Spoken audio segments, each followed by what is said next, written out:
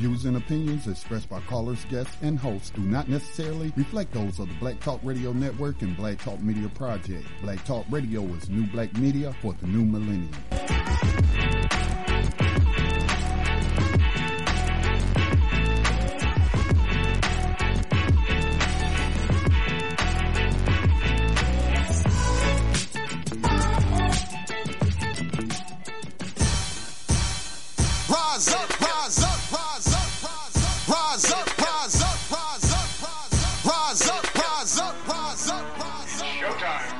Just lift your eyes up, let your wise rise up. See the signs of the times. If it's time, rise up, rise up. When death and hell dwell among all God's people, when those we chose and trusted have become completely corrupted and inherently evil, when the feast that feeds you starves our father's children, when snuff, porn, and pedo forms begin to get top billing, rise up. When famine claims millions.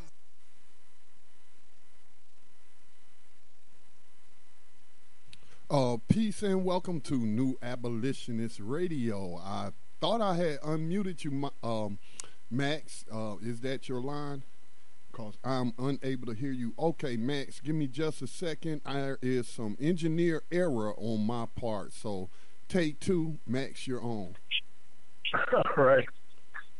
Peace and welcome to Abolitionist Radio, a program that seeks to educate, inform, and agitate on the issue of 21st century slavery, hosted by social activist and spoken word poet Max Parthas, with new abolitionist and actionist Yohanan Elia, and Black Talk Media Project founder Scotty Reed. On this program, we discuss recent news on legalized 21st century slavery and human trafficking, along with projects and people who help combat it. Today is September 21st, 2016. Cognitive dissonance, doublethink, denial. We'll address those tonight. We'll also talk about the most recent killings by police, the murders inside prison walls by guards, and the uprisings happening week after week across America. We're 2 weeks into the National Prison Labor Work Strike, and we plan on calling some folks out about their silence on the matter. It's 3 days before the Missouri Cure's 13th annual Human Rights Conference, where I will be the keynote speaker, and it's been a long time since slavery abolitionist was a keynote speaker. Yohanan will give a presentation, and Tribal Rain will be performing heart-stopping poetry at a human rights conference. Tell KCMO the abolitionists are coming. We're going to cover all of that and more tonight on New Abolitionist Radio. Right now, text, post, or share the program and tell them to listen in at blacktalkradionetwork.com. New questions, real answers, and legitimate solutions. You might not like them, but over and over, we've been the only ones making any sense of all of this. Our track record speaks for itself. So let's get this program started. Our rider of the 21st Century Underground Railroad is Jerome Morgan, who was wrongly arrested at age 17 and prosecuted for murder. On May 27, 2016, the Orleans Parish District Attorney dismissed the second-degree murder charges against Jerome, and he was finally exonerated. As usual, our abolitionist in profile this week will be provided by Scotty Reed. Expect all of that and more. If you'd like to share a comment or question, call in and join us at 1-641-715-3660. The access code is 549-032. Just press *6 and 1 to queue up from the conference line. And also, if you just like to share the phone number, people can listen in from the conference line on the same telephone number. Make a move to abolish 21st century slavery and join the new Black Talk Radio Network social network as we make our exodus from Facebook. It's at www.community.blacktalkradionetwork.com. Once again, I'm Max Parthas. What's happening, Brother Scotty? Lots of things are going on, as you hinted to in your opening statement right there. Lots of rebellions occurring both on the plantation and off the plantation. So there is no shortage of news to talk about.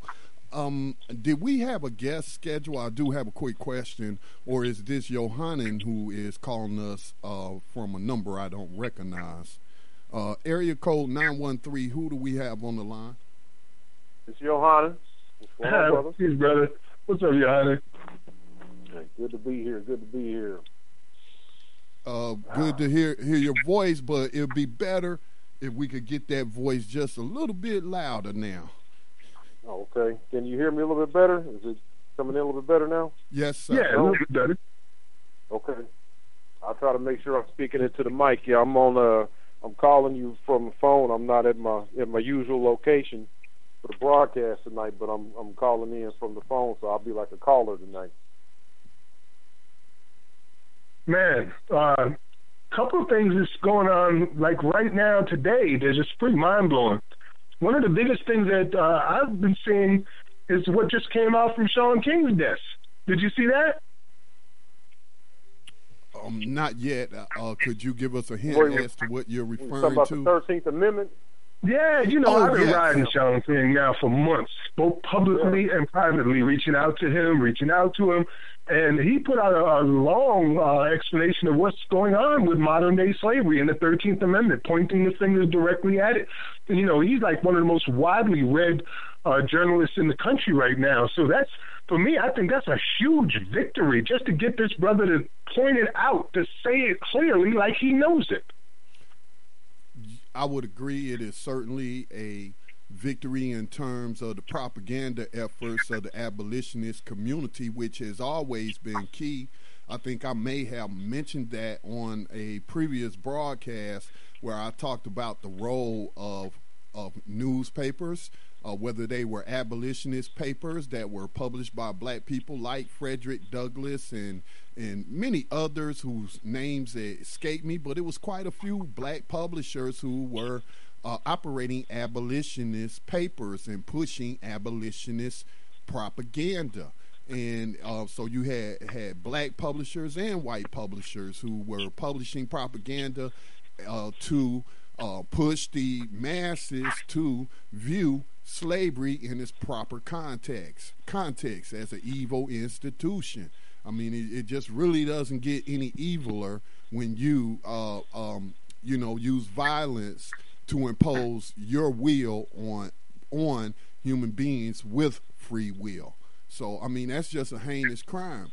And so with Shaun King now publishing that, like you mentioned, especially connected to the protest and coverage concerning slave catchers killing, and not only killing but getting away with their murders, he has been key in pushing out articles and what have you from his position with the New York Daily News. I know quite a few people, like you said, do follow his work, and his pen does have great influence.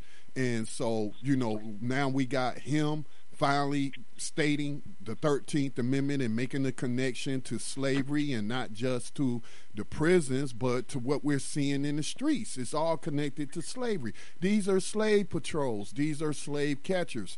I know that we have been inundated with propaganda that says, no, these are people who are protecting us. These are the defenders of our rights and things. But now you see that's not true when you have police unions across the country threatening to boycott sporting events where they're getting paid anyway, whether they're on duty or off duty, but threatening to not do their duty because they don't like the freedom of speech of that has happened with a couple of NBA players or teams wearing Black Lives Matter shirts or I Can't Breathe shirts. And here's these slave catchers letting you know that they don't view their job as protecting the citizens' quote unquote constitutional rights. No.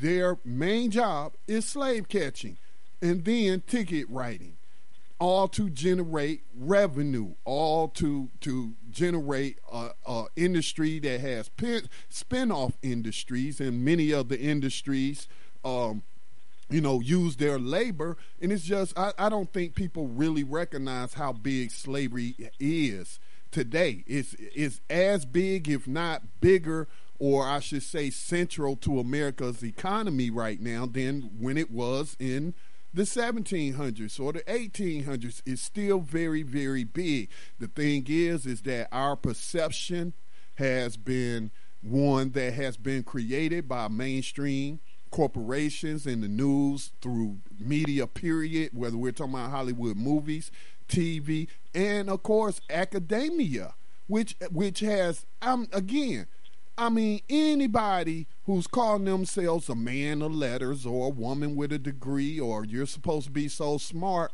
then why are you telling people slavery was abolished when it is evident the 13th Amendment says it's reserved as punishment for crime? And then, we know the mechanisms that are still active today that was put in place to keep that free labor that is so central to America's economy, that slave labor. So that is huge for him to say that. And again, October the 7th, we're not far away. On Netflix and theaters across the country should be showing the documentary The 13th by Ava DuVernay, the celebrated black filmmaker who also produced Selma. Even the History Channel's getting on board. They just recently put out a video from Brian Stevenson from the Equal Justice Initiative, and he's an abolitionist as well. And we've not only applauded him but critiqued him here on New Abolitionist Radio. And they put out a video of his asking the question of their listeners and viewers: do you think slavery is over, or did slavery end in 1865? And, that's the question that we've been trying to get people to ask themselves over and over again. So now you got the History Channel even getting in on it.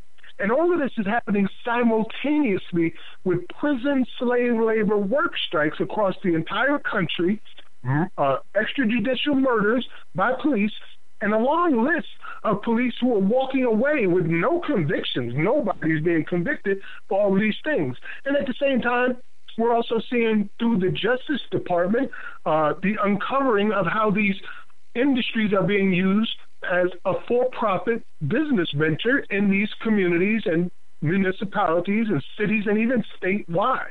So all of this is coming together, and it culminated. I think the thing that pushed it over the edge was the Department of Justice's decision to phase out private prisons. When it happened, we knew right there and then that the ripple effects would begin from that point, which was August 18th, outward. And we're only a month into this now, a little bit more than a month into it, and look at all the effects that have already occurred. Once you start talking about this, the truth is going to come out. It's no evading it. Because if you ask these questions, there can only be one answer. Slavery did not end in 1865. Slavery is still going on right now. It's just, as Brian Stevenson said, evolved. And to add to what you just said, Scotty, it is very likely that what we see now is larger than the transatlantic slave trade in the terms of pure numbers. Like here in America, we got 24 million people a year going through our justice system, and that's just America. Right. And I don't want to hog the mic. I want to give Yohanan a chance to give his opening thoughts on his observations. But I'll just say this again. As far as I'm concerned, when we launched New Abolitionist Radio, shout out to Legacy Leonard, who is with the Ancestors now, one of the first co-hosts on New Abolitionist Radio. But when we launched this program roughly 4 years ago, I would say our mission has been fulfilled, and our mission was to get the language of the 13th Amendment and the fact that slavery was never abolished into the mainstream. So I would say with Sean King publishing that in the New York Daily, I've seen other articles, maybe not so mainstream, but again, with Ava DuVernay's film coming out, titled The 13th, examining the 13th Amendment, I would say New Abolitionist Radio mission has been successful. To date, yes, indeed. Not only do we see this in advance and predict everything that would occur, but we had a large hand in pushing it in this direction. And as I said before, it really ain't about our narrative. It's about the truth. If you're looking at this situation and you're considering it logically, you can only come to one conclusion. And for us to get it out there, that narrative out there, is going to make all the difference in the world. It already is making all the difference in the world. Brother Yohanan, you want to say something, sir? Well, just definitely agreeing with y'all about everything that's been said so far, and I mean, yes, the original intent being to get the information out there, of course, but I feel like now, like it's much more legitimized, and I'm even at a point in my own personal life where I'm looking for the jump off point to make the transition into, full time. Like, there's room now, I feel like, versus years ago when I came and joined the program. I would get 1 or 2 opportunities a year to speak on this and be reaching out to people all year long and get 1 or 2 opportunities to, sit in front of a group of people and tell them about what's going on and take questions and try to inform people. But we're at a point now where I'm legitimately looking at, month to month, having different events in different places to be able to speak to people and looking at it like a job to be able to turn it up to get, once a month or a couple of times a month, maybe once a week, having some sort of an abolitionist live meeting, a town hall, a real place to sit in front of people and start growing the local base, and then looking to travel with it and continue to do what the ancestors already did before. It's there now. I feel like it's on the table. Yes, it's certainly on the table. People are becoming very much aware of it. And as you know, this is something that I've been doing for a long time, going from place to place to place, sitting down with a few or many. It didn't matter. As long as I could get them to listen for a moment and come to a conclusion. And this is something that we're about to do in 3 days from now at the Missouri Cures 13th Annual Conference. You, myself, Tribal Reign, I think that's going to be an incredibly impactful and powerful presentation of all the people involved there. And I think that it will lead to some real change. But I'm always on a positive note, you know what I mean? I got to keep hope alive, brother. I got to, because if I ever feel like hope is gone, I might as well just lay down and die. No, I agree with you. It's people that I met over the last couple of years that I've been going to the Missouri Cure Conference, the state conference, that I'm, been in continued contact with over the years since we first met, and we've all been a part of seeing how this thing has continued to grow and become more widely recognized and impact local as well as national politics and policy overall. So I look at Max Parthas coming to town as being, one of the highlights, if not the crown jewel, of getting the abolitionist message out here locally. Like I've been telling y'all, okay, well, now here he is.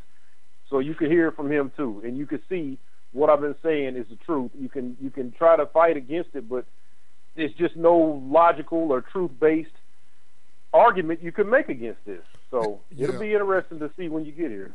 Yeah, also, I would say that, there's still many minds to reach. But I think that those minds are much more receptive to the message of abolitionism than they were a year ago. Like, for example, I was trying to, I was giving one of my uncles, who is almost 70, he's been retired for a few years now, and, giving him the abolitionist talk as we was talking about, issues that's going on, what he calls mass incarceration and what have you. And I could just tell, whenever I talk to a person, I can tell where they get their information from. And unfortunately, my uncle, like millions of other people, get all their information from the alphabet corporations that claim to be putting out news media, but they're only sharing half the information, and then that's with a state agenda. So, he accused me of being a conspiracy theorist and what have you. And so my other family members that are abolitionists and know that slave, they had to tell them, well, then just go read the 13th. Go read the 13th. But I can remember, man, when I would first begin to talk about people, man, they look at you like you crazy, like you coming out of left field from somewhere. Who you been talking to? What are you talking about? I mean, everybody knows slavery was abolished. Then, okay, explain to me the 13th Amendment then. So, again, I am excited about it. It just seems to be more fertile ground out there for planting the seeds of abolitionism. Indeed. As Shaun King stated, the 13th Amendment, the entire 13th Amendment is only 47 words long. If you can't find the time to read 47 words, you are freaking useless. Just go jump off a bridge somewhere. You know what I mean? You can find the time to do all kinds of things. You can't read 47 words. And then once you read it, you need to understand what it says. It's very clear, except for prisoners duly convicted.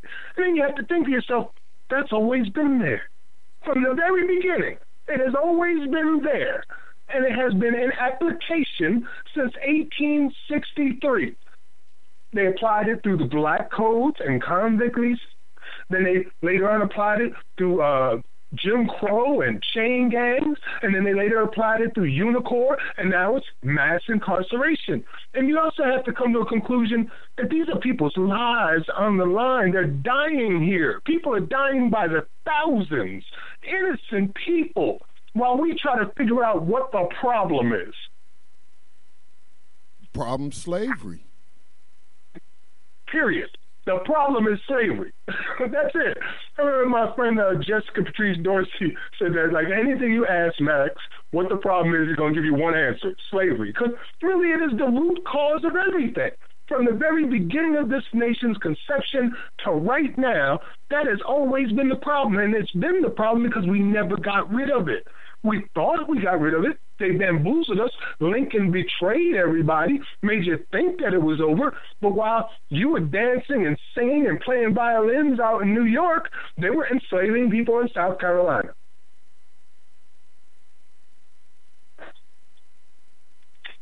Man. So I've shared the article at New Abolitionist Radio. If anybody wants to read it, you should read it. It's worth reading. I'm hoping, as Yohanan pointed out, that he takes this now and his mindset changes, because once you realize this is slavery, you can no longer address it as if it wasn't. You can't talk about it as if it's a mistake, something that can be reformed, because now you done said it's slavery, and you either believe that or you don't. And if you believe it, then you have to address the entire system in a completely separate way. You have to look at it in a separate way. You have to react to it in a different way. It's no longer what you thought it was, and you can no longer hold on to the arguments you had for something else. I mean, I started as much as possible without sounding well, I do have an agenda, and that agenda is to end slavery. But more and more in my writings, or when I write a script to produce a video or a commentary, or audio commentary, I just pretend that I'm in the 1800s, and I use that kind of language. This is slave catchers. the woman who killed the man, Terrence Crutcher in Tulsa. She was a 5-year veteran of the Tulsa Slave Patrols. I use that kind of language, you know what I'm saying, because it more accurately relays the situation that we're in. It's no different than what people found themselves in the 1800s or 1700s or the 1600s on this continent. Man, I'm looking at the replies about this Shaun King post, and everybody's in agreement. Like, he finally came aboard. You know what I mean? Like, when you see somebody on the edge who knows all of these things and still pussyfooting around, you just want to reach through the paper or the phone or the TV and smack the hell out of him. And apparently he has finally woken up. Let's hope he stays awake, and let's hope many others start waking up. I'm waiting for us to hear this from these presidential nominees, whether it be the Green Party, the Blue Party, the Democratic Party, the Republican Party, or the Spaceship Party. I want to hear them start talking about it. Well, the Green Party has, what's his name? Baraka? Right, Ajamu Baraka has spoken out in support of the prison slavery rebellions that have been going on nationally. If you check social media like Twitter under the hashtag prison strike, you will see that Jill Stein has also been tweeting in support of the modern day victims of slavery. And they are accepting. They're not trying to change the narrative. They are accepting the narrative that the prisoners themselves have been giving. And I would again point out some of those who have been identified as leaders in the movement have been on this program. And we supported them in actions in the past. So I have tweeted at Hillary Clinton, at Donald Trump, at Gary Johnson, as well as Jill Stein. And Jill Stein was the only one that replied to the prison strikes, but no commentary thus far from any of the other people that I named. that in itself is telling right there that they won't mention anything about the nation's largest prison labor strike in the history of this country. And we're talking about, people all across America, inside and outside of prisons. 40 facilities are involved. I believe there's 20 some odd states are involved in this. Right here in South Carolina, the prisons are on lockdown. They put the organizers into solitary confinement. They're stopping family visits and communications, all for what? So they can no longer organize this labor strike. Now, why would they not want a labor strike? I mean, why would they say, you can't do this? It's because you're using their labor as slave labor. I mean, right now, there's a factory in California that has a Verizon call center where 30 or 40 people were working, and that call center didn't show up for work. And Verizon's like, whoa, hey, where's our employees? Your employees that were making 11 cents an hour doing a job in prison that people should be getting paid $18 to $20 an hour outside. It's frustrating, and at the same time, it's celebratory because everything is going on. If you guys are like me, and I know you are, you're having just so many different emotions going through you at this point in history because it is a very key point in history. This will either decide whether or not we're going to continue as a slave state or if we're going to end it. I'm on Unicor.gov right now, and I wanted to read to you a schedule of their products and services. Unicor is, again, and I also tweeted at the CEO of USA Inc., that would be at POTUS, which right now that Twitter account is manned by President Obama, CEO of USA Inc.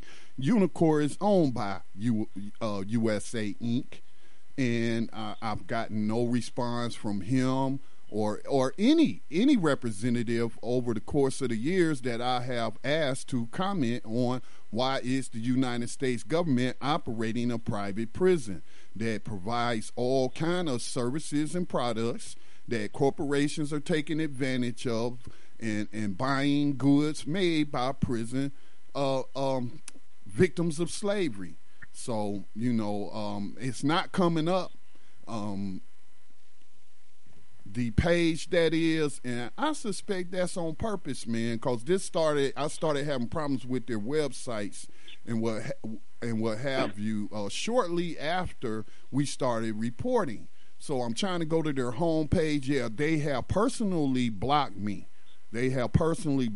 So you might be able to get to Unicor because I have been on their website and taken screenshots, made videos where you can hear me talking while you are watching the website, and I put out a few videos showing you the products and services of Unicor, and they're blocking me right now. I can't even get on the website. Wow. And that's something. I see they did the same thing at the South Carolina Department of Corrections website, too, because you just made me remember it. About a year ago, I went and looked, and they were bragging about how they started their system back in the 1800s, South Carolina Department of Corrections. Of course, they did 1 year immediately after the Emancipation Proclamation. They started the South Carolina prison industries here, which is our number one industry today.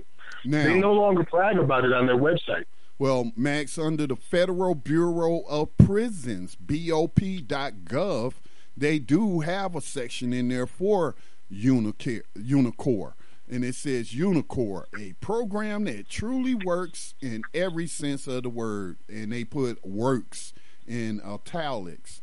Unicor is the trade name for Federal Prison Industries, a wholly owned, self-sustaining government corporation that sells market price services and quality goods made by inmates. But more importantly, it is also a vital correctional program that assists offenders in learning the skills necessary to successfully transition from convicted criminals to a law-abiding, contributing members of society. Unicor benefits everyone. So the joke of that, I don't think I have to, tell you the punchline in all of this.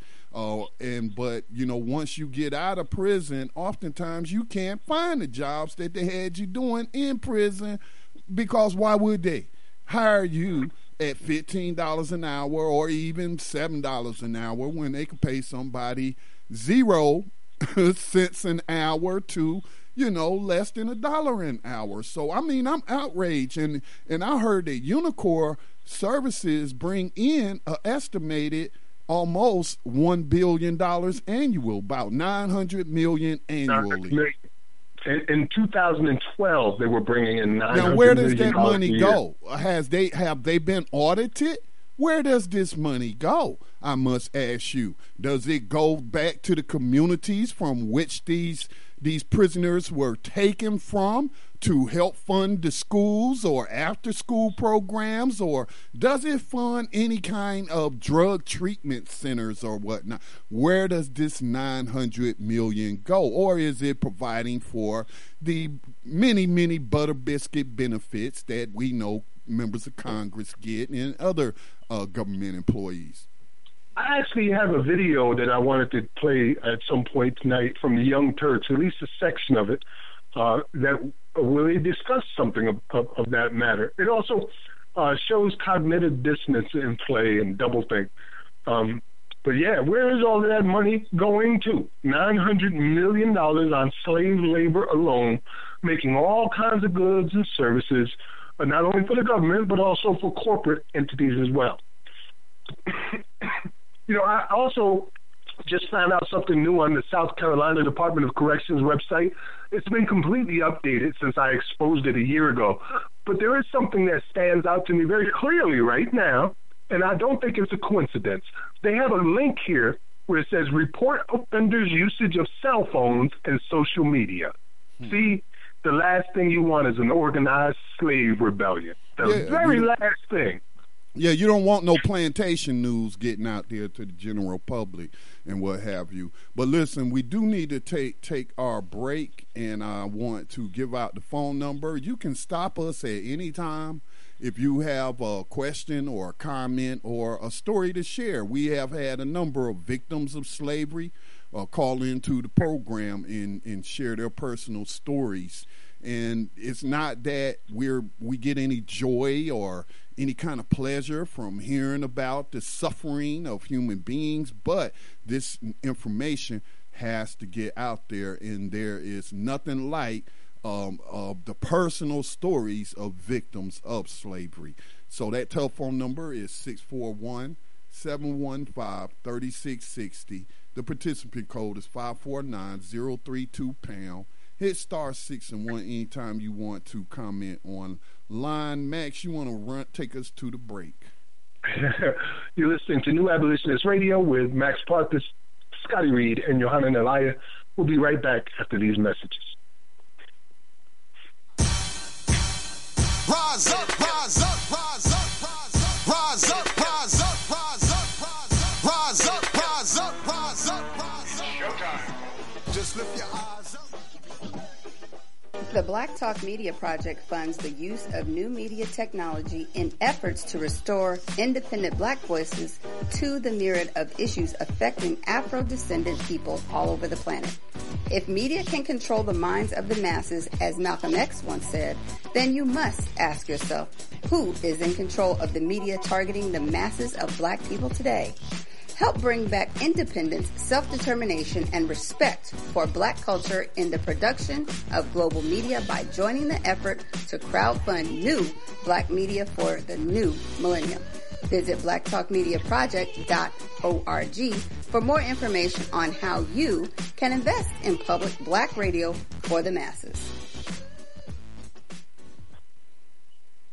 Peace and welcome back to New Abolitionist Radio. We're continuing our conversation, which we have every week here, about modern-day slavery and human trafficking. And we are in the midst of a change of mindset across the nation as more and more people are coming to grips with what's going on here in the United States of America and abroad with these for-profit prison industries.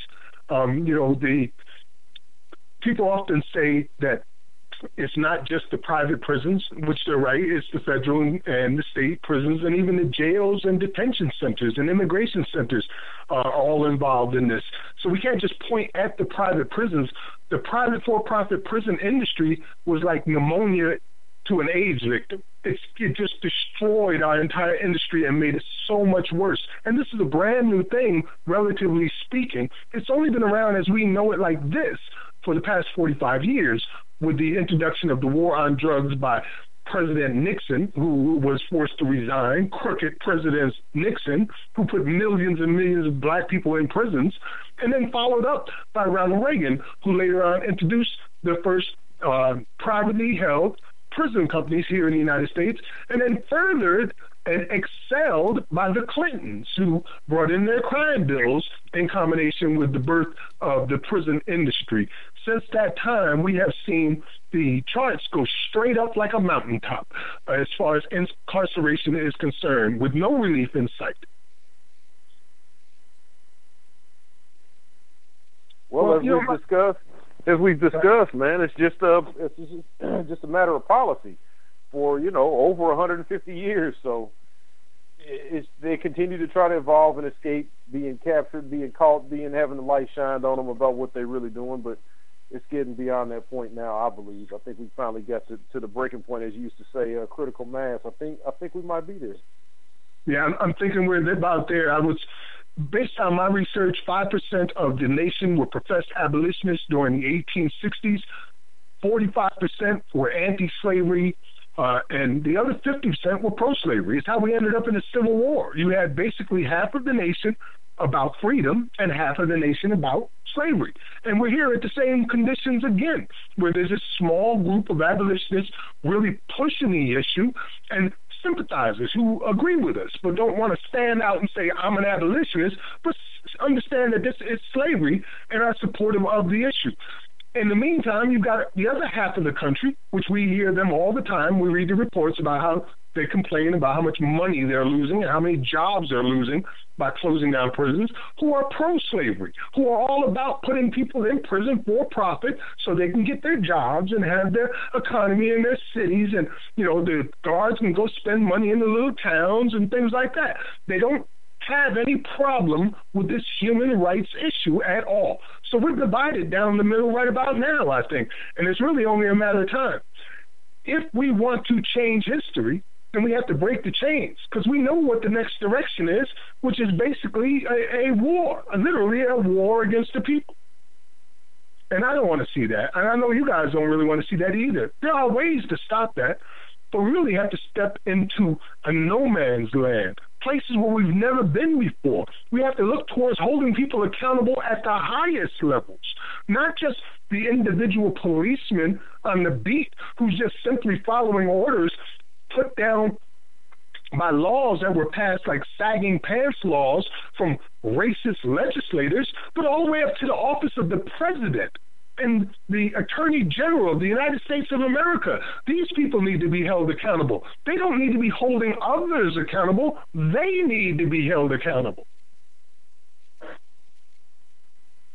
So you were mentioning earlier you wanted me to play a video.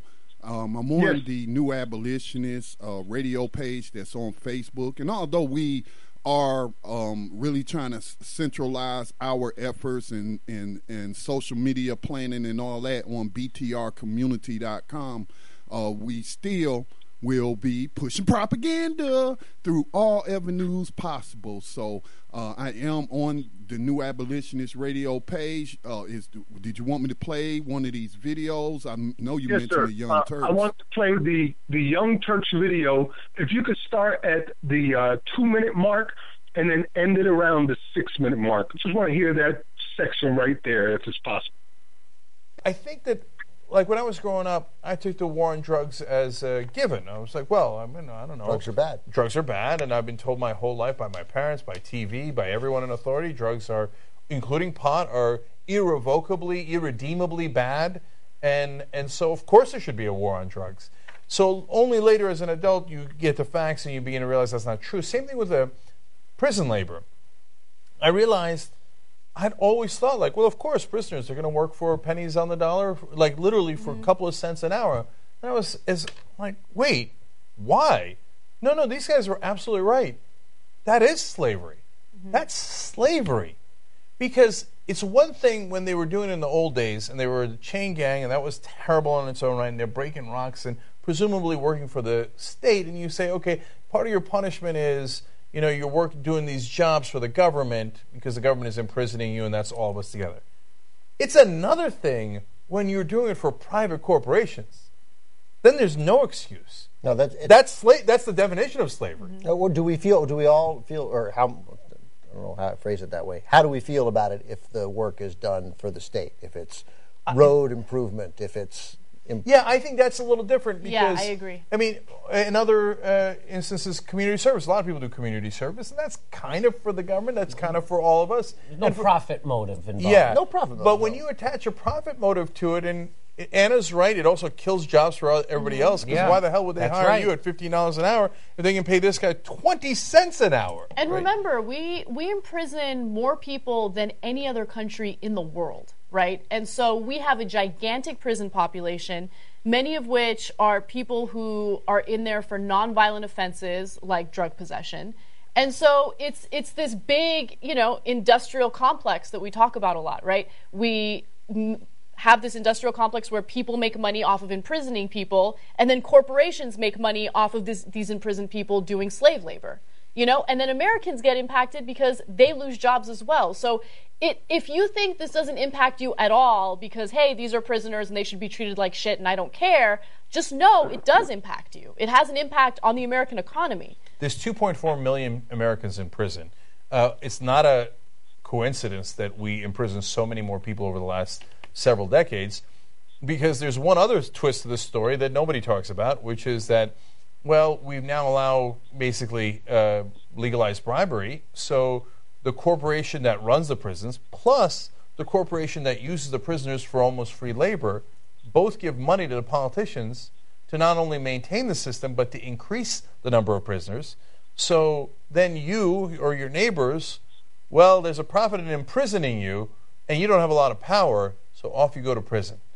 And so now some are beginning to pay a little bit of attention that we're imprisoning too many people for the war on drugs because it's affecting white people more. So the opioid addiction hitting Kentucky and New Hampshire and those places, and all of a sudden you have Republican legislators going, now you're arresting my nephew and my cousin, so I don't know that this is a good idea, so that's good. But they have not gotten to this issue. I mean, as Anna just told, 20,000 people on strike throughout at least 11 prisons at least 20 prisons in 11 different states, yet almost not a peep out of anyone on this. Yeah, Well, there you go. You hear them talking about it in detail. They're talking about how locking people up for profit is slavery. I mean, he was impassioned about it. This is slavery. There's no doubt about it that this is slavery. And then you heard them go right back into the reformist conversation. Just right back into it, how it affects the economy and it affects you. It's as if the idea that people are being hunted, purchased, sold, leased, worked, abused, murdered, killed, raped, didn't even come into their mindset. It's like, this is affecting our paychecks and it's affecting the economy and we need to fix it. You don't fix this. There is no fix. There is only one thing you can do with a crime against humanity. You abolish it. Well, Max, I believe in death by 1,000 paper cuts, and I got a different perception of what they were saying because, see, you can't convince everybody with the same argument because some people really don't care until you can point out to them how it is impacting them. So many people, not many people, but I suspect that perhaps some abolitionists saw before they were abolitionists, they saw how they couldn't get a job because of, hey, there are no jobs. All the enslaved people are doing all the jobs, and I can't find a job. And so now this really affects me, so I'm against slavery, So I saw that as, just another argument that they were making to appeal to whoever doesn't get it, that this is really a human rights issue. But if you're not concerned about that and you don't think it's impacting you, well, guess what? They're taking your tax dollars, and your tax dollars are also being used to undermine your economic future. Because, I mean, what's the future of jobs in this country if they keep giving them more and more of these jobs and moving more and more of the manufacturing, processing, food processing, customer service to the prison plantation? So I mean, I understand where you're coming from, but I try to look at all arguments, and because some people, man, you have to do mental gymnastics just to find, push that button to get them to care. Well, this Saturday, Johanna, myself, and Tribal Rain will be doing some serious mental gymnastics. That's the plan. Come in there and get them to put their mindset on slavery abolition and off of prison reform and off of criminal justice reform. Because you can't reform this. You can't abolish it. Oh, I'm sorry, Max. Speaking of which, and I mentioned this earlier on Tanya Free and Friends radio, I don't know if, I'm sure probably both of you are aware, but I want to go ahead and mention it to the people that's not aware. Now, we did hear about all of these reform packages that was not going to abolish slavery, but it was just going to cut down the time that a person could be enslaved for a nonviolent drug crime. Again, it's not about abolition, it's about reform. Now, with the danger, there is some danger in the reform, but as I was talking to LaRon Barton from California, activist and author, about California's Prop 57, which is on the ballot, and that voters will decide if they vote yes for Prop 57, it would give prisoners an ability to get time off of their sentences for completing certain tasks like getting degrees and things of that nature. Is estimated to impact only about, I think, 10 to 20,000 victims of slavery that it might apply to. So, I mean, I support that because it'll bring some relief to those 10 or 20,000 victims of slavery. But at the end of the day, I got to keep pushing for abolition. But getting back to the reform bill that was getting a whole lot of praise and a whole lot of press, well, it recently died in the Senate. Now, we was told this had bipartisan support. Even the Koch brothers was behind it and what have you. Mitch McConnell,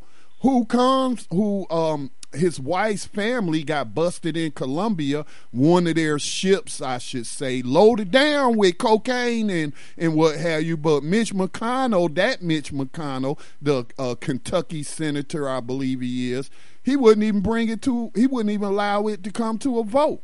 And so I didn't hear President Obama, CEO Obama, take to the bully pulpit and say, this is a travesty.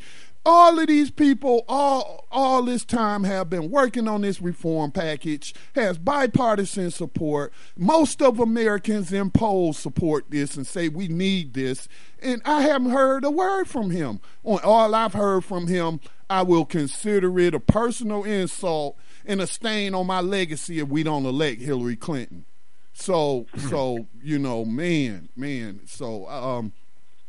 I believe in death by 1,000 paper cuts, but I am under no illusion of what we are up against. Lying politician is the one who could have ended this, but he wanted to keep his word to his Southern buddies, and Lincoln put the exception clause just for his buddies in the South, because he told them before the Civil War, please tell them that I'm not about to free no slaves. And even with the Emancipation Proclamation, which I think the anniversary of that's coming up, Frederick Douglass called it a stupendous fraud because Kentucky and other states and counties that were not in rebellion, so he didn't free the slaves. So he was a man of his word to the people in the South. He was a liar and a manipulator of the abolitionists that put him in position to get that, to become CEO of USA, and he lied to every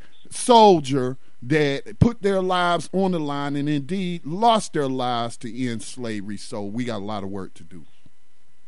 Barack Obama is should be ashamed of himself, really. You know, I've heard him explain how Lincoln betrayed all black people. I've heard him explain the Emancipation Proclamation and how it did not abolish slavery and how it was mainly about keeping the Union together is rebellion. what he told those students. And then he went further to say he ain't the president of Black America. He's the president of all America. Oh, but now wait, suddenly he's the president of Black America, and he wants Black America to vote for Hillary Clinton, the mother of mass incarceration. But I was just about to say, oh, he was running away from that black label until he needed something from black folks. Now he's now he telling black folks through the congressional reps who don't represent them. They say they do, but they don't. Telling them, you know, I would consider it a personal insult and, you know, to my legacy, and tell black folks to vote for Hillary. Man. I'm going to put the video of Barack Obama explaining the Emancipation Proclamation right now on New Abolitionist Radio. You can hear from him yourself. You don't have to believe me. His own words, he tells what's going on right there on New Abolitionist Radio right now. So you can listen to him. He knows what's going on. And I challenge anybody to find one instance where he mentioned private prisons throughout his whole campaign. He had never had anything to say about it until just recently. Well, I would challenge anybody to just show me in the past 2 weeks where he mentioned the ongoing national prison strikes. Again, exactly. Perfect opportunity when that reform package did not pass. He could have used that and said, now we got people in rebellion in these prisons, and this is just, we can't move forward like this. America can't move forward like this. I urge you to go back to your jobs, senators, and pass this package so that I can sign it into law. Look at all the prison rebellions going on across the country. What are you doing? But he didn't. We ain't heard a peep from him. Not a peep from him, and he's known all along. He's really good at doing very little and making it look like a lot. It's always been about image with this man. I mean, this is what we expected from him from the very beginning, to be on point about these issues, because it wasn't just a black issue, it's a human rights issue. When you're talking about 24 million people going through cages every year under monitoring by the government, that is a human rights issue. There's no doubt it affects people of color vastly more than it affects anyone else, but this still affects the entire nation, just as the Young Turks was explaining just a little while ago. You got, 50%, almost 50, 60% of the population in prison is black right now. They're in there doing jobs that you white folks could be doing on the outside. You know? They're flipping burgers on the inside. They're making uniforms on the inside. They're working call centers and Whole Foods and even making underwear for women for Victoria's Secret here in South Carolina, where they was making right here. At one point, they even had prisoners whose sole job was to take Made in Taiwan tags off of clothing and put Made in America on the clothing. That was their sole job. So the tags were made in America. Man, it's just, I don't know. Yohanan, chime in on this, brother. Man, I mean, I'm just listening to everything y'all saying, and I mean, of course, you speaking nothing but the truth. There's no place to hide in this argument. People know what's going on. I feel like the politicians know clear, plain, and well what's going on. We know that they're invested in private prisons through various funds that they're a part of. So they know where the money is going. They know what they're investing in. They know what they want to see continue to go on to generate free money for them. I mean, this is like alchemy, man. You take something that is nothing and you get something out of it. When you take a person and you can make them work for you for free and you don't have to pay them anything, I mean, that's free money. So all of these people know what's going on, and all of this policy we're discussing, all of this legislation that they've been able to enact to protect themselves through lobbying and through having a revolving door policy from the private industry back into government offices like the Bureau of Prisons, Department of Justice, in various parts of legislation and Congress and so forth on state levels and so forth. These people know what's going on. So at this point, you know, like Scotty said, death by 1,000 cuts. As we see right now, the country going back into another rebellion stage. I mean, we've seen around the world various places where they, you know, what they call it, when Egypt had the revolt, they called it something. Was it the Muslim Spring or something? They was calling it, where the youth was rising up and rebelling. Basically, you know, really exactly like what we see over here with the youth primarily leading rebellion. The Arab Spring, yeah. And you see in these other countries, when these things happen, they welcome seeing these changes. They welcome seeing these people, you know, get rid of the despots and the dictators and the regimes that America has vilified and said is so horrible, and these people have a right to freedom and democracy and all of this crap they talk. So when we see it going on here, look, you cannot continue to deny city after city after city full of thousands of people who have never met each other and have never conspired in any kind of way to do these things. You can't continue to deny that all these people are just off their rocker. These people know that they are not free. These people know that they are being persecuted and terrorized. These people have a right to do what they do and to, hey, give us our freedoms. So, I mean, it is what it is, man. The country going to keep doing it because you got enough people in denial about it, acting like they don't know what's going on, pretending like they can't understand it, and really they got a stake in the whole thing continuing like it's going. But that day is coming to an end. You know, I want to make a point as well. I understand that not only is the general populace now becoming up in arms about the prison slave labor, but also the prisoners themselves are now getting to the point where they're like, really, I have been nothing more than a slave. I'm working in these factories that are built inside prisons, and I'm doing all these things for free in prisons where I should be getting paid for them at least minimum wage, or, you know, have a job on the outside. But I want to point out the fact that they don't need to work for them to be making money on their bodies. I've said it here dozens of times. If a policeman in New York State snatches up a 16-year-old boy by the arm and says, "You are under arrest," that boy is immediately worth $363,000 to a private prison industry. Immediately. That's his value now to their profit margin. He's not even a person anymore. He's a product worth $363,000. Here in South Carolina, if they grab that same teenager, he's worth $161,000. And it's all across the country like that. That's for the children. That's a bounty on their heads. You don't need to put them to work. All you got to do is stick them in a cell, and you got $350,000 a year coming in from the taxpayer. The work part is icing on the cake. That's just so much, just a little bit more that they can make. And not only does it end with this, it doesn't end with the working, they're exploiting the families. I've told my own story here, how I had to go to New Jersey to visit my son who is in prison for life. And the last time I went there, they told me, you can't come here no more and visit him from South Carolina like you normally used to do. You have to use our video conferencing services for $15 for 10 minutes to talk to your son. And we'll sell his image back to you as often as you like it, which I refuse to participate in. This is all exploitation and slavery. So you're getting up in arms about the prison labor part, and that's acceptable. That's okay. If that's what breaks the ice for you, that's fine. You can keep digging and find all the more. But it doesn't end or begin with the prison labor part by no means at all. Just putting your ass into a jail cell or into a prison is making somebody money. Well, we're coming up on our 9 o'clock mark here. We're going to take another station identification break. And when we come back, we're going to share a few stories of the extrajudicial killings that are going on. You're listening to New Abolitionist Radio. We'll be right back after these messages.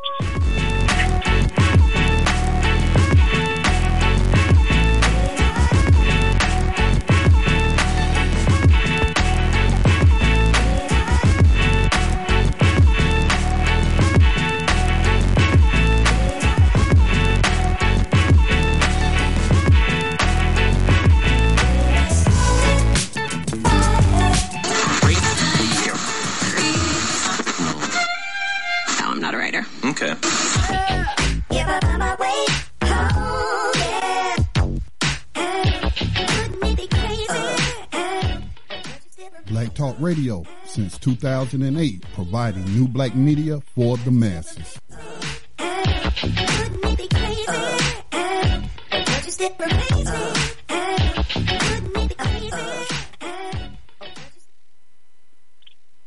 Peace and welcome back to New Abolitionist Radio. I want to get into some of these stories of the extrajudicial killings by police that are going on against unarmed citizens across the United States right now. That these are happening within days of each other. One, right here in our neighboring Charlotte, North Carolina, where they are rioting right now over the death of a young man there. Well, not relatively young, but let me read this story, which comes from The Root, and it says that a disabled black man has died at the hospital after being shot by a Charlotte-Mecklenburg, North Carolina police officer yesterday, on Old Concord Road in University City, a subdivision of Charlotte. Police said that they were searching for someone who had outstanding warrants when they saw a man with what they believed to be a gun leave a vehicle. Now, first of all, you're searching for people with outstanding warrants. That's always seems to be the go-to excuse, ain't it? That's how you got Corrine Gaines, ain't it? She had an outstanding warrant. That's you how notice you I get the people never in hear Ferguson. what the warrants are for. Not just Corrine Gaines, but this case, as well as other cases where they say that they had warrants, or what was the warrant for? A missed court appearance? What are you going busting into people's homes for, or hunting people down? Were they, like, for example, the young man in Shelby who killed one of them Shelby slave catchers? I don't know if you heard about that, Max. In the same, that was they had like a big thing in Gaston County. His funeral and memorial services at one of the minor league baseball stadiums that's in Gastonia. But yeah, the Shelby Police Department, the same one that took Dylan Roof to Burger King, yeah, that police department. But they were saying that this cop was serving warrants, and it was like almost midnight. What kind of warrants was you serving at midnight? And from what I heard, the cop jumped out the woods on the young man. A struggle ensued. The sister said that he was shot, and I don't know. But again, I never hear what were the warrants for. And 9 times out of 10, they're either for missed court appearances or nonviolent drug-related charges. Right, or even littering tickets like Corrine Gaines. Petty littering tickets, and they will send a strike team to your house, kill you in front of your 5-year-old child after invading your house unconstitutionally, and then shoot your 5-year-old child too, and walk away with nothing. They're like, nobody's charged with anything in that case. Well, here we have now, and as I said, in Charlotte, where they shot a man who was reading a book. The victim was not the subject of the initial search, says Charlotte-Mecklenburg Police Chief Tara Putney. The police officer who pulled the trigger has not been named, and police have said per protocol that the officer will be placed on administrative leave. There we go. You got your time off with pay for killing a black man. The victim's daughter, identified on Facebook as Lyric, You're Adorable Scott, found out that her father was dead through the news while recording from the scene of the shooting. The victim's brother said he was holding a book, not a gun, and was just waiting on his son to be dropped off after school.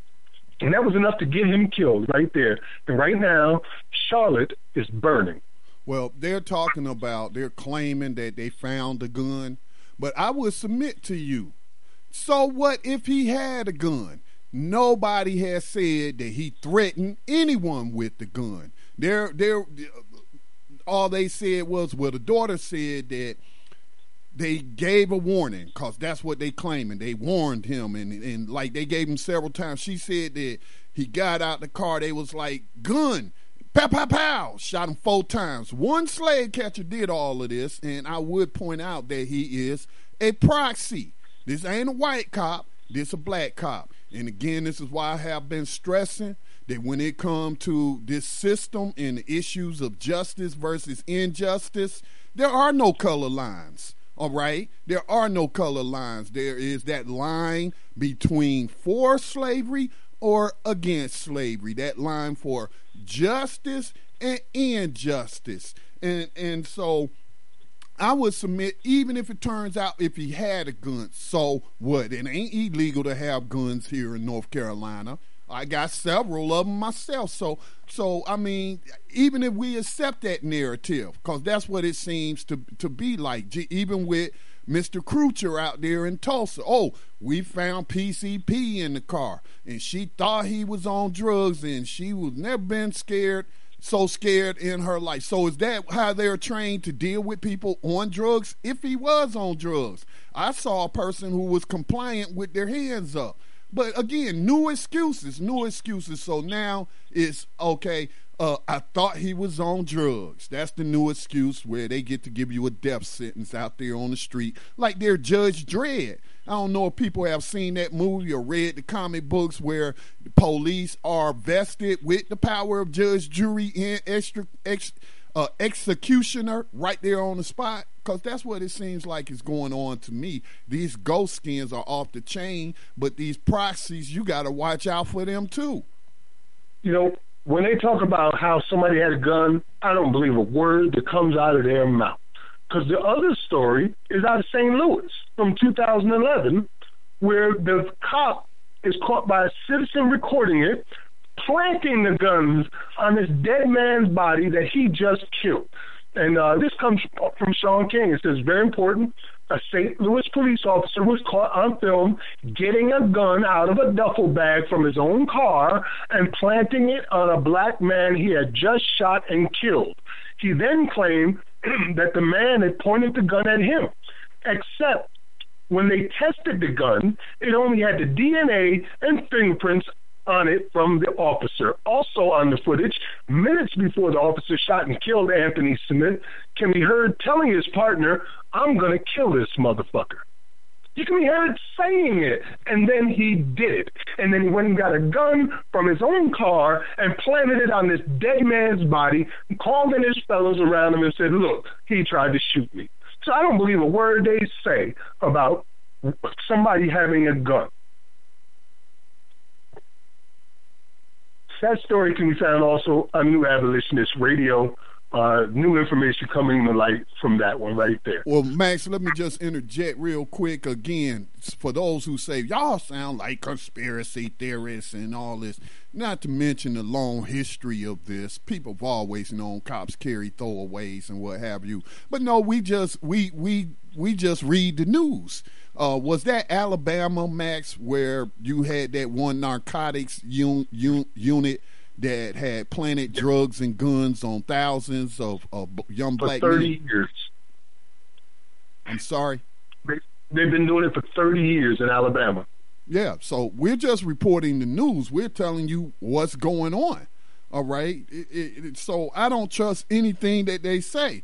Same thing again with Mr. Crutcher. They were saying that he was some dangerous dude and who posed a threat before the video came out. Now the video come out and shows something different. The killing of Kamenji, how do you pronounce his name? Mr. Powell that was killed in St. Louis County. Kutcher? No, Kajimi Powell. That member? Yeah, they lied. They said that he had the knife raised above his head and he was coming at the officer.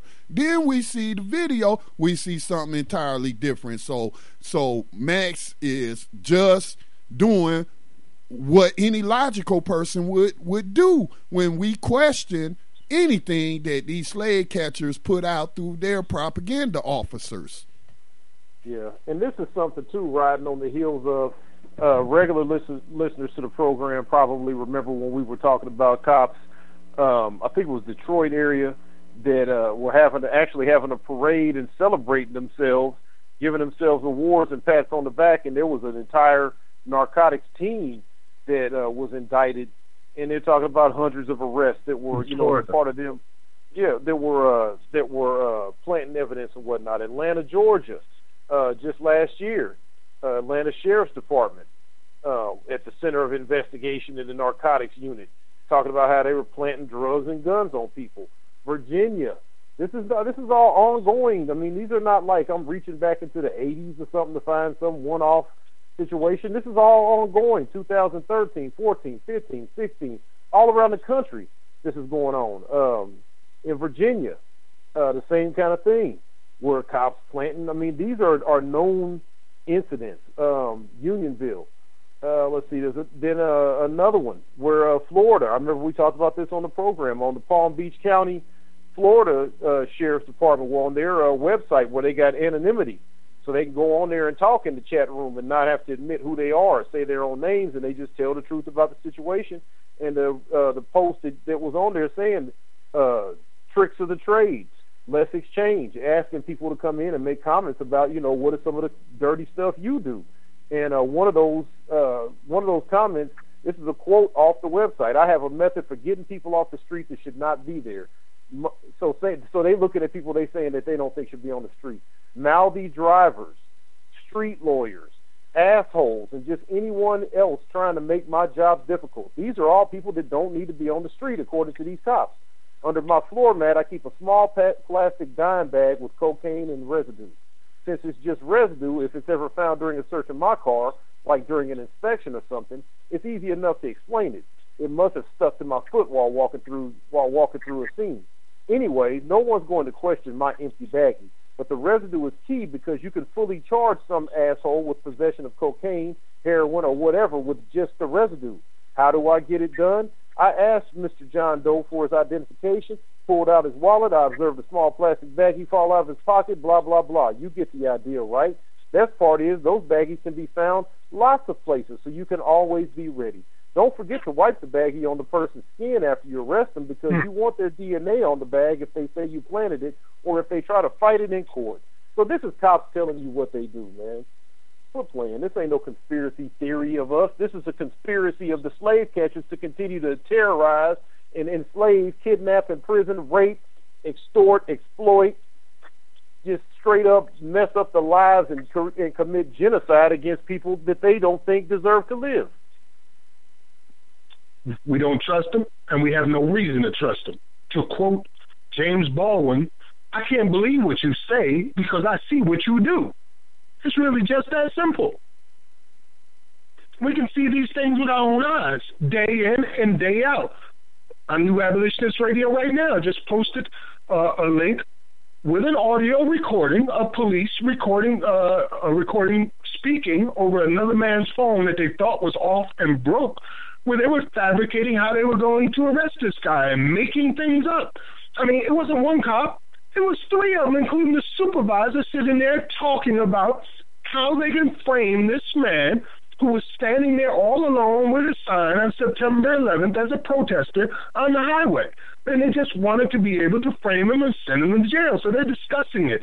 And you got to imagine how often does these conversations go on amongst police where they're sitting there talking about how you're going to frame somebody. So, we can't believe what you say. We see what you do. We know what you're about. You are slave catchers. It's what you do. When you collect these warrants every day, you don't even know what the hell they're about. You're just serving them. So you end up in some woman's house, and you murder her in front of her child, and then shoot her child, and then you go, oh, was that a littering ticket? Oh, man. And you move on with your life. But their life is ended. It's over. And, bleeding out on the ground is the wrong time to go, those abolitionists are right. You should be figuring this shit out before you get killed, before your wife gets killed, before your son gets killed, or your husband, or your brother, or somebody else. Because, when people die in your family, suddenly you become the expert, and everybody's quoting you. But that's the wrong time to wake up. Wake up before the life is lost. The change is needed right now. And the change is to go from reform to abolition. We need to abolish these systems. Make no mistake, me personally, I'm not about ending all prisons. I know that there are people who deserve to be in prison, but I would estimate somewhere around 70% of the prison population should be out the doors tomorrow. Hey, and we can't forget the story about Deputy DA Bartha out there in New Mexico a couple of years ago. They caught the brother on the trains and sat up there and got caught on tape telling the cop, well, why'd you let him go? Next time, just shoot him, kill him. then you can put something on him and say, "Oh, I thought he was reaching for a gun, poor son of a bitch." This is on tape. That brother in St. Louis that was on the news at least picked up his story, and he had the cops on tape telling him, "This is what you need to do. You need to go kill so and so, or we're gonna kill you. If you don't kill him, we'll kill him and put the gun in your pocket." This is all on tape. This is not speculation. This ain't conspiracy theory. These are active, either elected officials in the case of the DA, or paid servants of the law to protect and serve the citizens, caught on saying what they will do, conspiring to either kill or imprison or illegally kidnap and enslave innocent citizens. And we know the fish stinks from the head down because we report right here on governors and mayors who use the rhetoric of slave catchers and genocidal maniacs, like the governor of Maine, who recently was talking about how it's all black people's fault that they have a drug problem there in Maine. I mean, Maine is, 98% white, but it's all black people's fault. And he's got this big binder filled with just black people who bring in the drugs. And remember, at one point he even said that they're going to have sex with your little white daughters, and that in itself is another issue we're going to have to deal with later on. These are people who are running the police departments. They're overseeing them. We're talking about mayors and governors.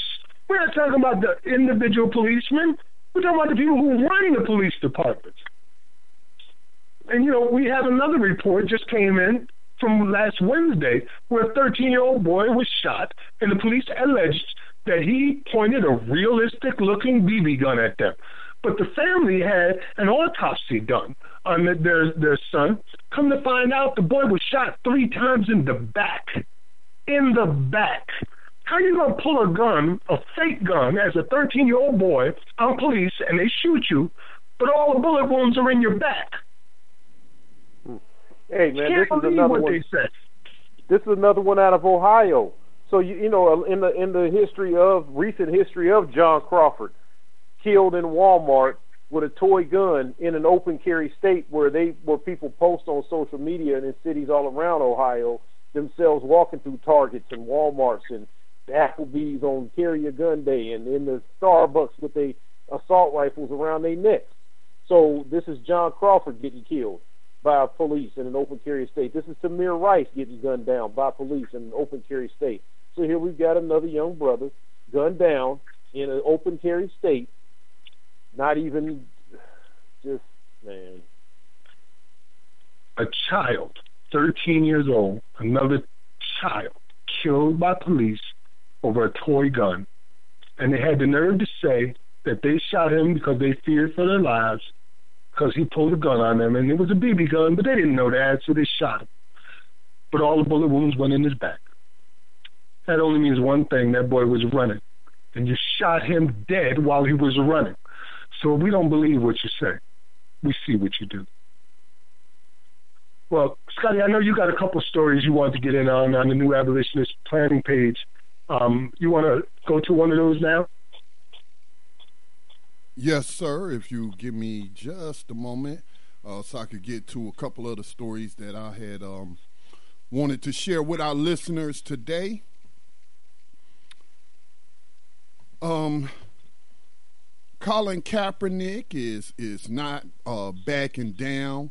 That is a story that I shared. The reason I brought that one up is because he was just in Charlotte on Sunday, and he did his protest on Sunday. And one of the things that I observed, because I don't go to sporting events, but I do like football. I'm not going to lie about that. And I'll watch the Panthers on television. But one of the things my eye picked up while watching that Panthers San Francisco game on television was that they were showing a banner. It was like one of those digital banners, and it said, "We support our troops." Now, I didn't see the game from the beginning because I was actually back and forth and working and what have you, so I didn't see Colin Kaepernick's or know if they showed it or not, but I know he did it.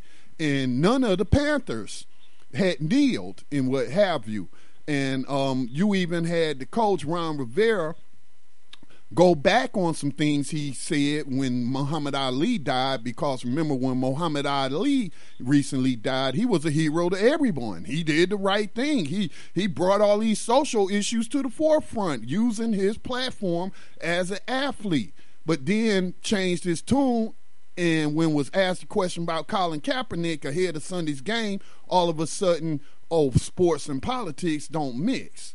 Well, then I don't think Mr. Rivera is calling for an end to the military pageantry that goes on before these games, which only became part of these games because the Pentagon wanted to pay some people to promote all this stuff to use it as a military recruitment tool for cannon fodder and what have you. So I thought that was pretty interesting. And Cam Newton, a young man who I had admired for his work in the community, I shouldn't say had admired, I still admire him.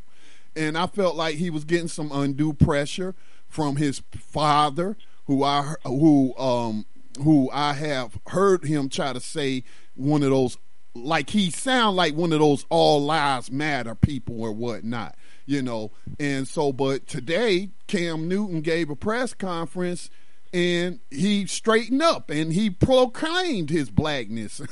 He was like, I am a black man. And he just recently had a son, and he talked about not, thinking about this could be my son, and the father not making it home. So I was glad to see that turnaround from Cam Newton and Colin Kaepernick. I'm calling it the Kaepernick effect. It is having its intended purpose in the protest against the racist national anthem written by a slaver celebrating the murder of slaves. People are taking notice now. The other story I wanted to share was about the national prison strikes. I got a video from RT.com that I would like to share, but where the title says, "In Prison Slavery." See, again, now, it's good to hear that. Now we got Russia Today using the right language. In prison slavery. 24,000 plus inmates join nationwide jail strike. So let me see if I can cue up this video.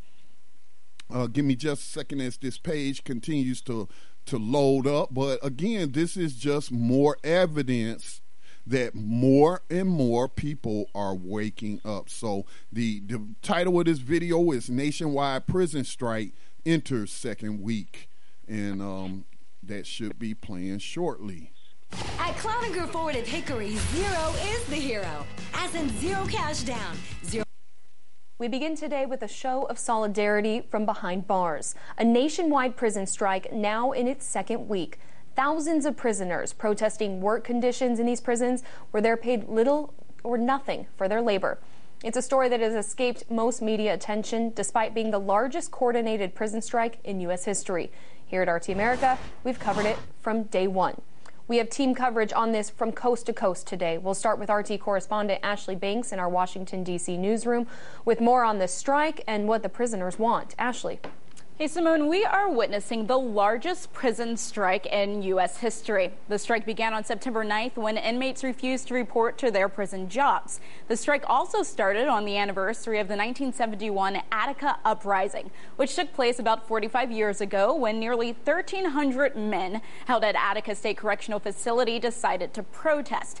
They demanded several things, including an end to slave labor, an end to police brutality, and fair visitation rights. Now, the protest went on for 4 days, and on the fourth day, law enforcement raided the facility, killing 39 men, including inmates and guards. Now, another 128 men were also injured. Shortly after the shooting, the prisoners who survived the attack were then tortured. So organizers felt like this day would be perfect for the first day of the protest. Organizers wrote an announcement that circulated inside and outside prisons nationwide.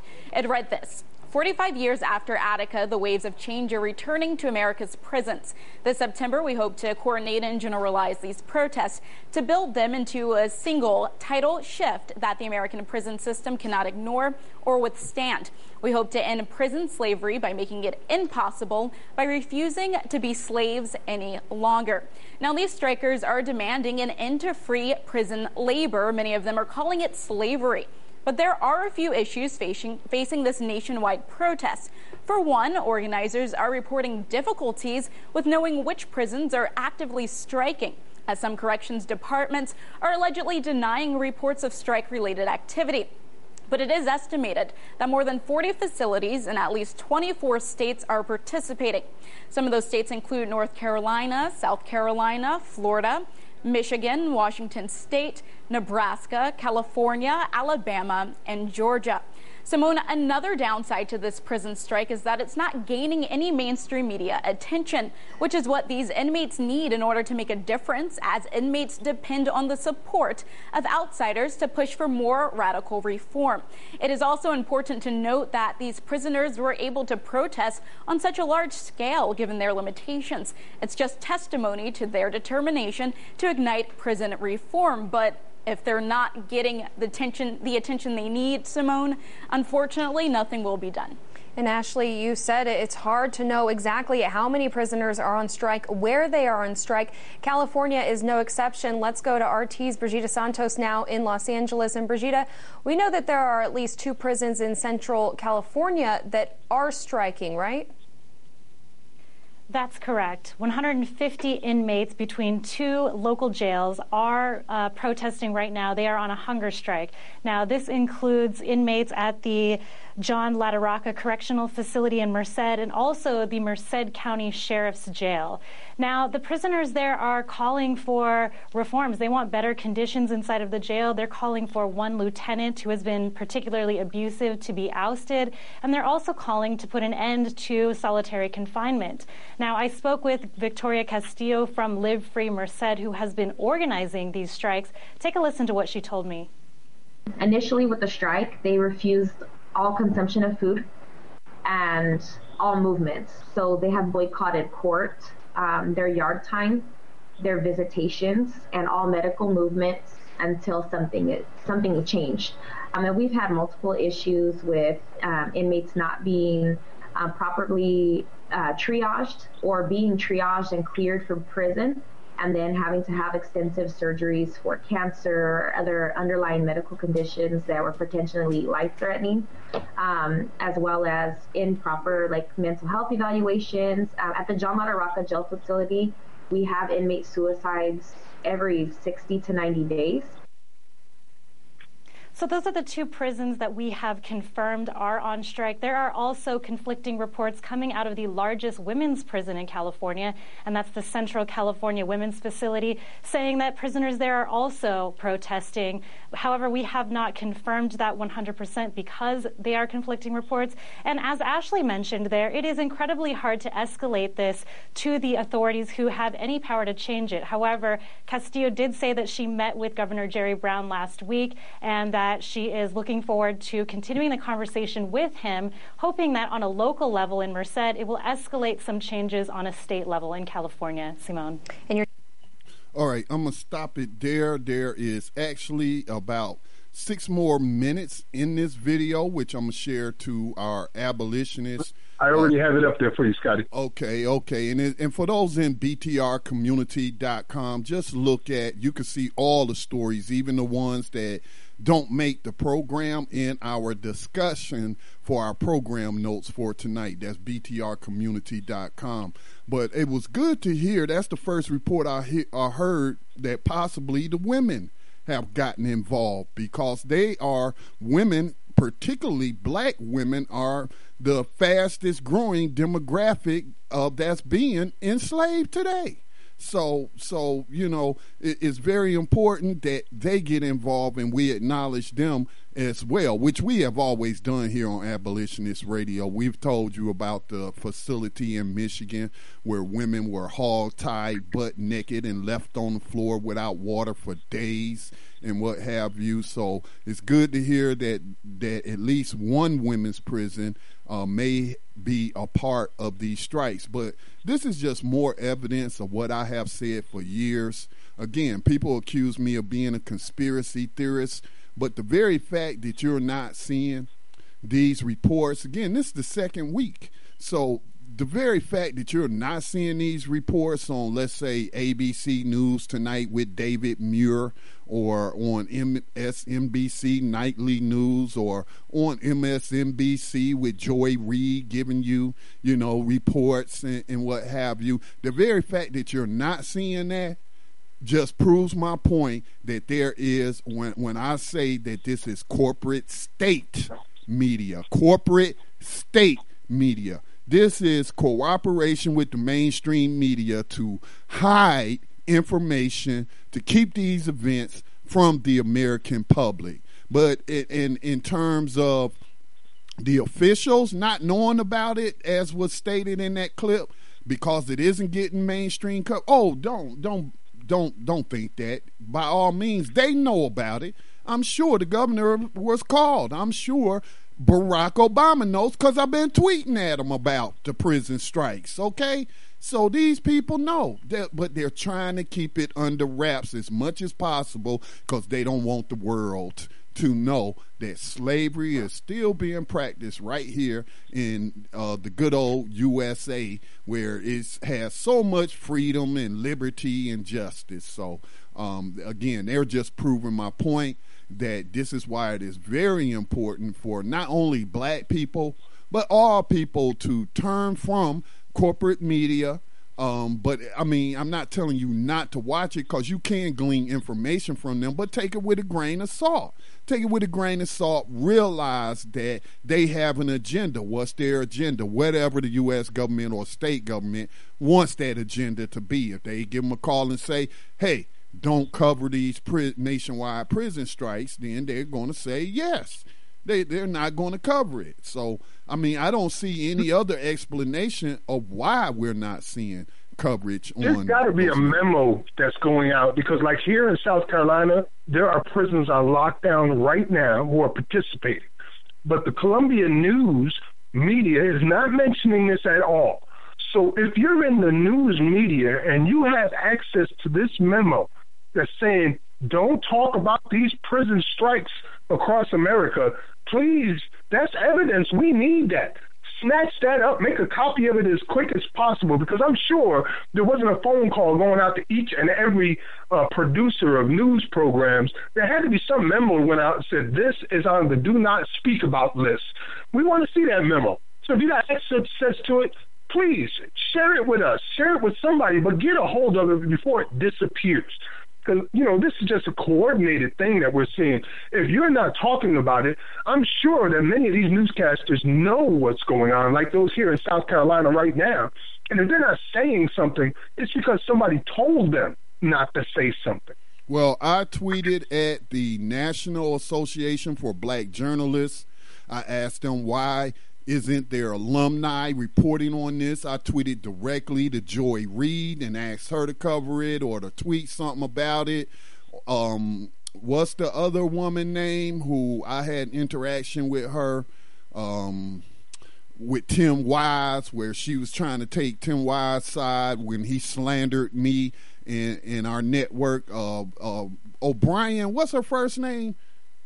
Yeah, I know you're talking about the one that did the Black in America series. Yeah. Soledad O'Brien. Soledad O'Brien.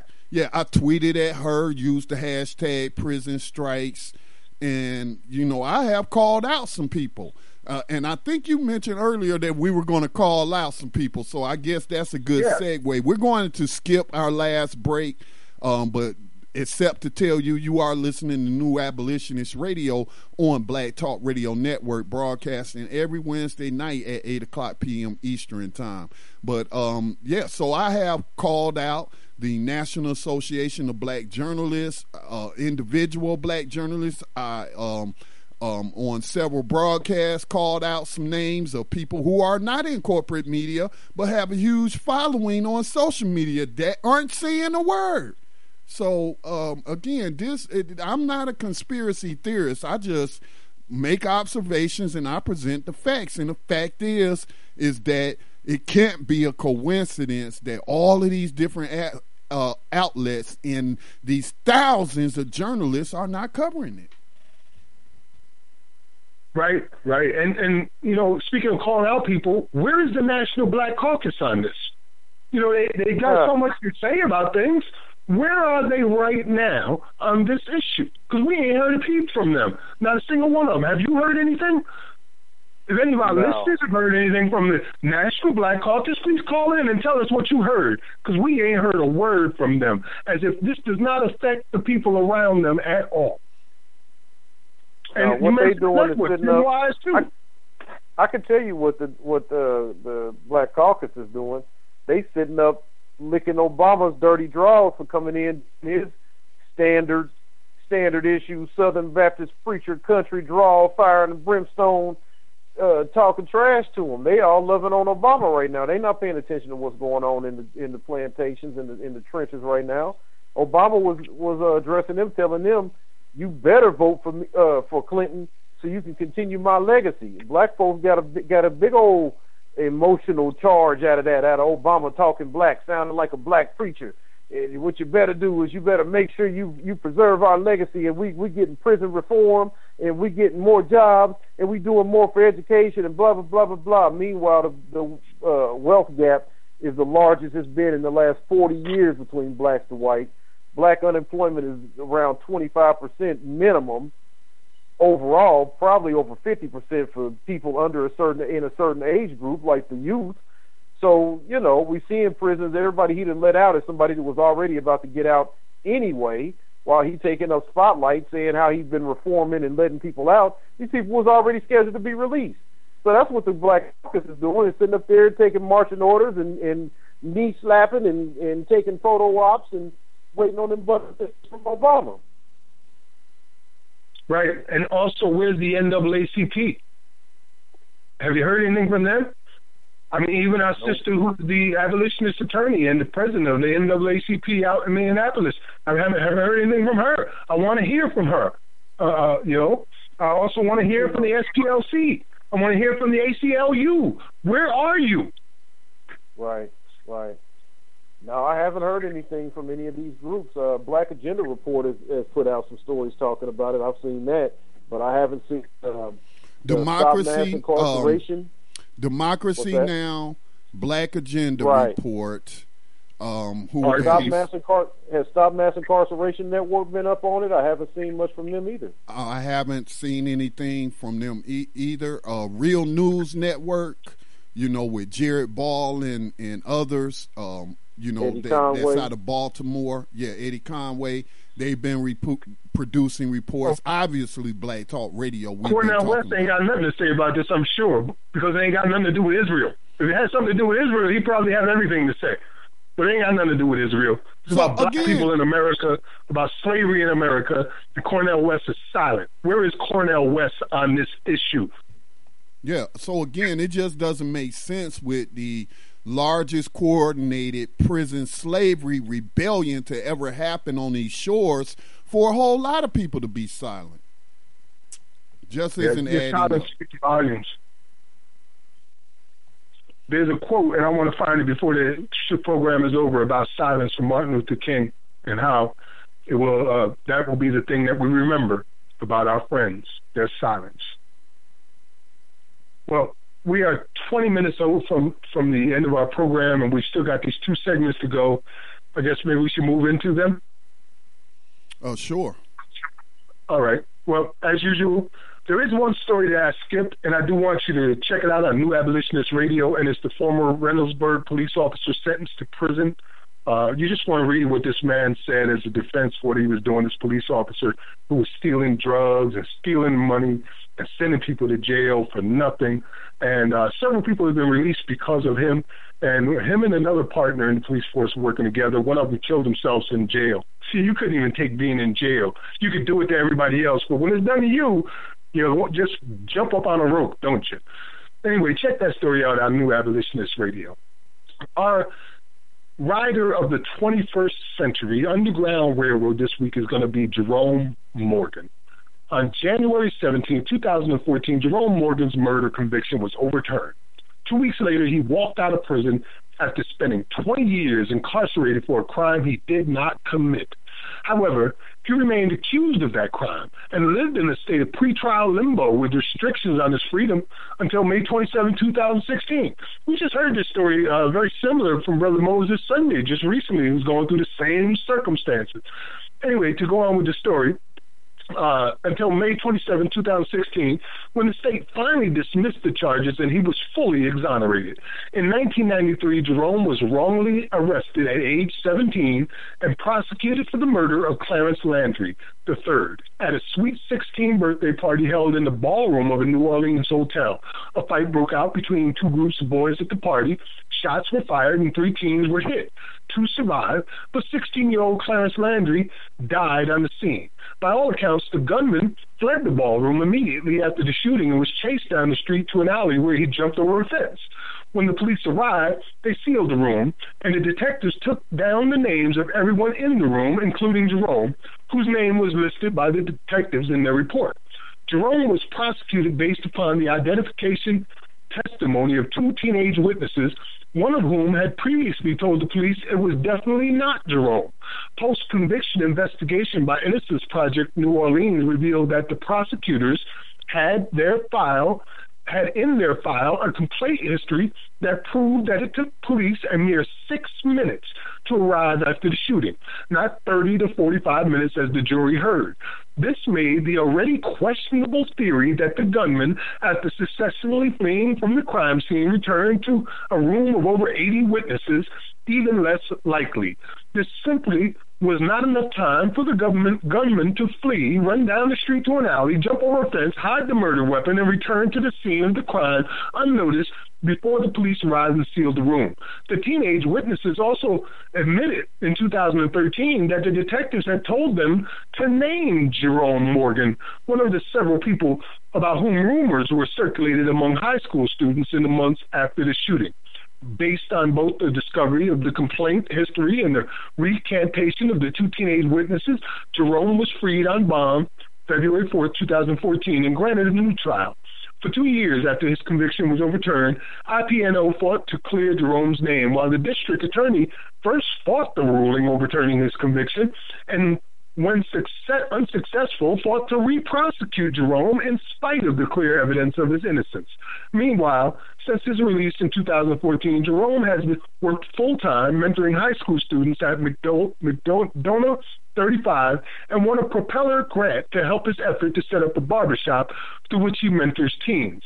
On May 27, 2016, the Orleans Parish District Attorney dismissed the second-degree murder charges against Jerome, and he was finally exonerated. Welcome to freedom, Brother Jerome Morgan. Welcome to freedom. Salute. Again, with the dirty prosecutors just wanting to send people to freaking prison. It's funny how none of these stories ever end with the prosecutor being charged with a crime. One or two. It's been 1 or 2 that have happened, and in both the cases, as far as I know, the prosecutor may have been facing, 3 or 4 years, end up getting a couple of weeks or some bullshit or some mess.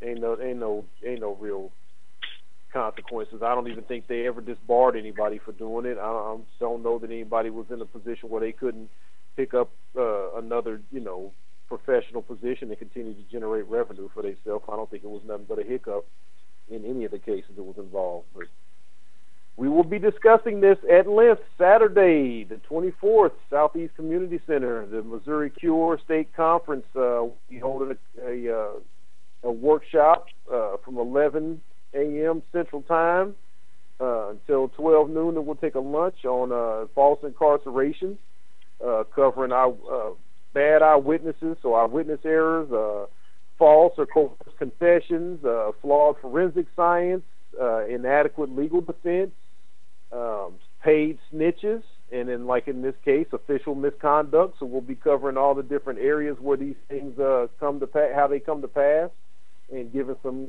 case studies and talking about what we can do to turn this around. So if you will be able to travel to Kansas City, or you're in the Kansas City area, definitely come through, and we'd be glad to break this, chop this up, down, all that good stuff. Word, we'd love to see you there. If you're anywhere near the Missouri area, you need to be out there that day. and add your energy to what's about to happen. I got a feeling that, as I said, we're going to make some major impact there in Missouri that will spread out across the nation and hopefully across the world. So be there on Saturday, the 24th, 10 a.m. to 4 p.m., Southeast Community Center, 63rd and Jackson, Kansas City. You can go to MissouriCure.org for more information. Oh, and I found the quote, and I just put it there on New Abolitionist Radio. In the end, will we remember not the words of our enemies, but the silence of our friends. Martin Luther King Jr. Lord knows I've had to endure that silence for quite some time now. I would like to also announce another event that is related that's going to be taking place tomorrow, and that is called Shot on Camera, documenting the police. The Media Justice Salon is behind this. Says, join us for a discussion on tensions between cameras pointed at the police and those pointing at the public and its implications on free speech, organizing, and community safety. Featured presenters will be Nicole Carty, representing Some of Us, Priscilla Neri, witness, Harlan Yu of Upturn. It's going to be moderated by Aaron Amons, CU Citizens for Peace and Justice, Angela Belota, Center for Media Justice, and the Media Justice Salons are interactive webinars that are a benefit of Magnet membership. So you'll be able to find the information there. There's a link to the webinar as well. So that is, again, coming up tomorrow. Word. Well, Scotty, you want to take us to our Abolitionist in Profile this week? And if you have a link for the audio recording, you can put it on the site. That would be great. A link for what? The Abolitionist in Profile? Yeah, I don't have I didn't turn it into a video yet, so I will post it later to there. But this guy right here, I tell you, man, I just love these abolitionists and reading about them. But our Abolitionist in Profile, if I can pull it up, will be one Lewis Hayden. Lewis Hayden, who was in the 1800s talking about by any means necessary. Well, he wasn't talking about it. He was about any means necessary. So very interesting story. I didn't want to just do a little 2-minute clip. So this one is almost 6 minutes, but it's well worth the listen of this great man, Lewis Hayden, who was born into slavery and would become one of the great abolitionists of his time in Boston, Mass. So this is the Abolitionist in Profile for Lewis Hayden. Lewis Hayden, stemming from his early experiences in slavery to his prominent leadership role in Boston's black community, Lewis Hayden dedicated his life to fighting for freedom, equality, and justice for all. At his funeral service in 1889, the minister eulogizing him said, "The secret of the success in Lewis Hayden's life is that he lived for others. He was indeed a prince among us."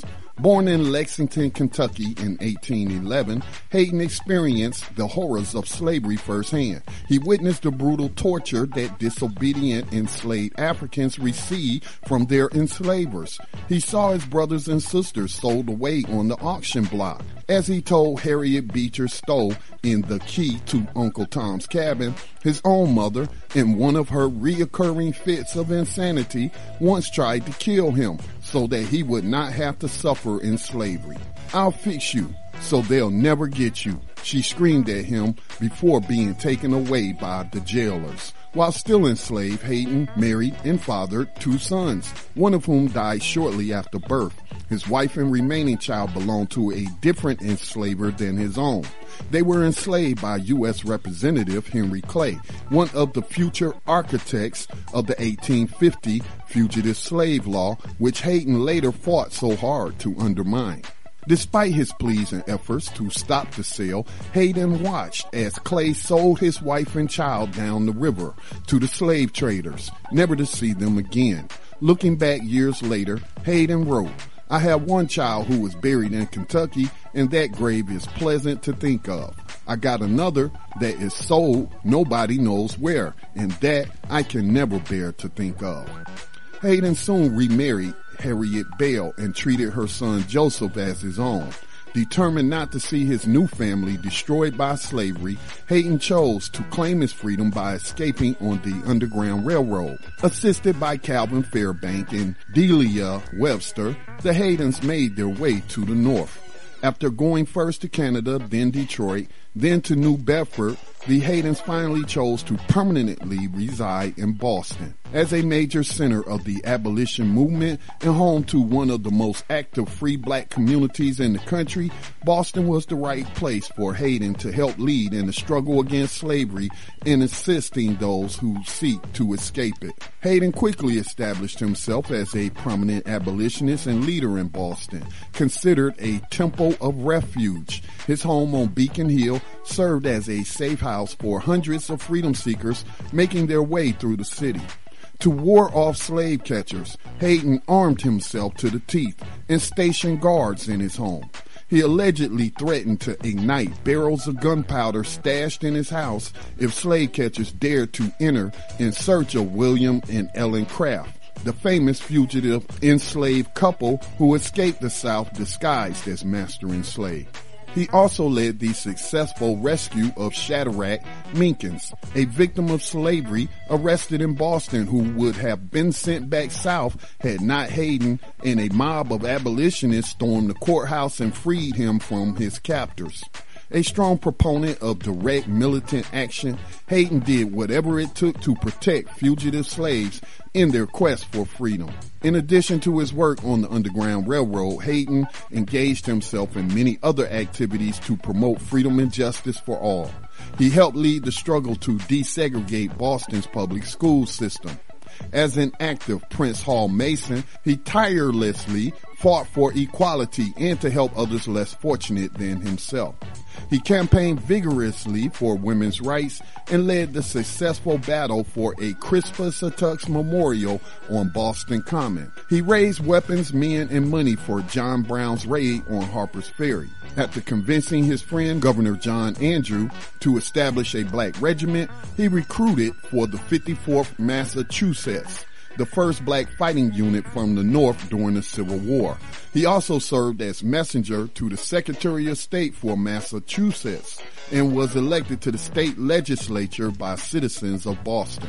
Through undaunted dedication and leadership by example, Hayden rallied countless supporters in the struggle against slavery and oppression. His accomplishments are a testament to the power of active resistance in the quest for social justice and change.